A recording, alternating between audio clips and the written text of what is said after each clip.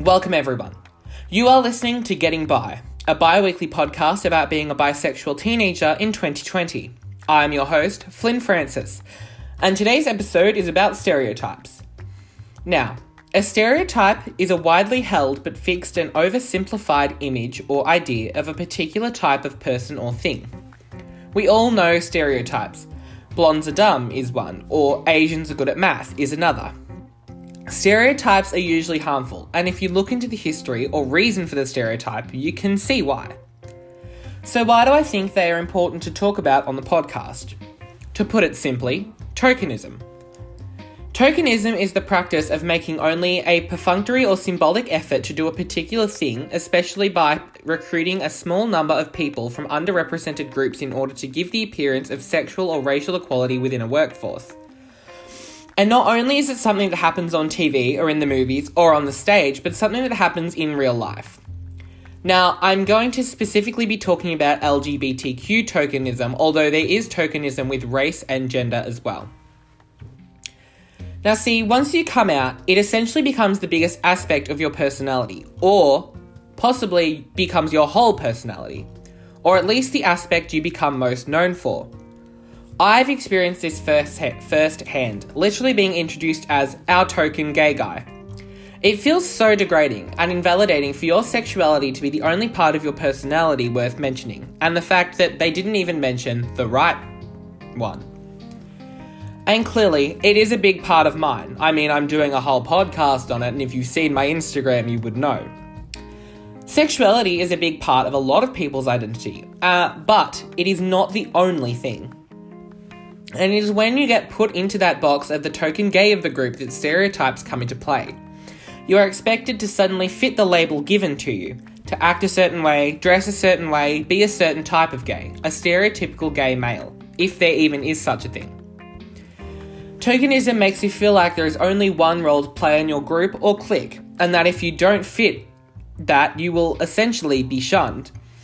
So you change and mould your identity and personality to fit that box everyone has placed you in already. And don't even get me started on the gay best friend trope.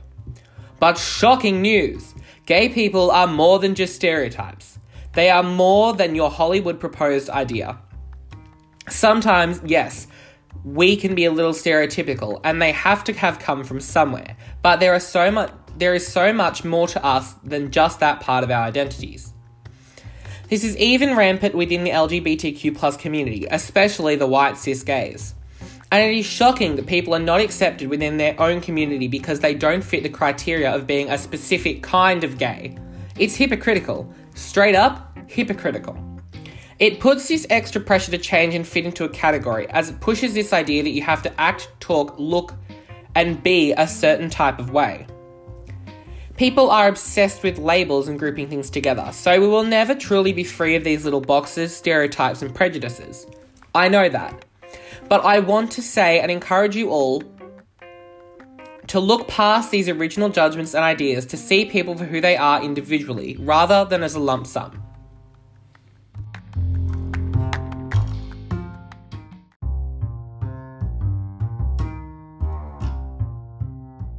So, what are some stereotypes of the LGBTQ+ community? Gay guys are supposed to be loud, funny, over-the-top, feminine, sensitive, and lesbians have to be masculine, butch, outdoorsy, and have short hair. Not true. While some gay men are, some are not. While some lesbians are, some are not. In fact, a lot of people are a lot of these things. It's not just gay guys or gay women. Gay men and women come in all different shapes and sizes, and have whatever personality that they have. Now, the origin for men is it is thought to have originated from the term gay, which meant over-happy, joyous, and loud, which is further perpetuated by Hollywood and pop culture. For women, it seems to have stemmed from people's need to apply gender roles to same-sex relationships, otherwise known as the butch-femme dynamic.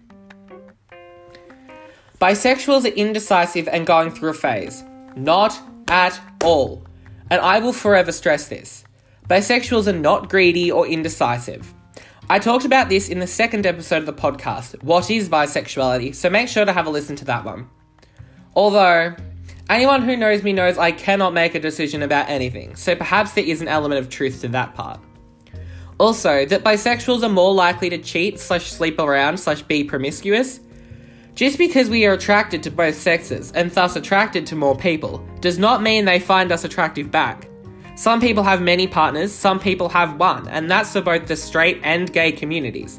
It does not depend on sexuality at all. Trans people are drag queens / kings, or they're easy to detect. Not true. Drag queens / kings are people who typically dress and take on the persona of the opposite sex, though not always, when performing. However, they typically do not identify as a man / woman when in drag. Trans people are expressing the gender they identify as. They are not doing drag. And trans people are not easy to detect. There are many trans people who you would have no clue were trans if you didn't know or weren't told. And you should never assume that anyway. If a person is trans and they would like you to know, they would let you know. Now here's some stereotypes I think ring true and are not necessarily harmful. Gays walk fast. True. Very true. I know for a fact that I walk much quicker than anyone I know. That's possibly due to the fact that I have very long legs though. Lesbians wear flannel. Again, true. I know a few lesbians who wear flannel quite frequently. Bisexuals cuff their jeans and don't know how to sit in a chair. From my personal experience, true. Again, very true. I have cuffed jeans right now, probably. And I find myself sitting in the oddest positions. Gays and the limp wrist thing. Again, true. I do find myself with my hand just hanging quite a bit, and it's totally subconscious. In the end, there's one thing we can do. Let people be who they be. Don't force people into the box you've created just because you have an idea and judgment. Let people live, goddammit!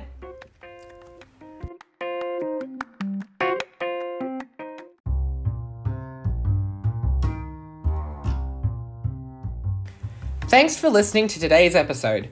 You can listen to me on Anchor, Apple Podcasts, Google Podcasts, Breaker, Pocket Casts, Radio Public, or follow me on Instagram at GettingByPod.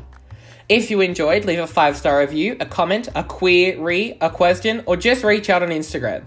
This is Flynn Francis, signing off.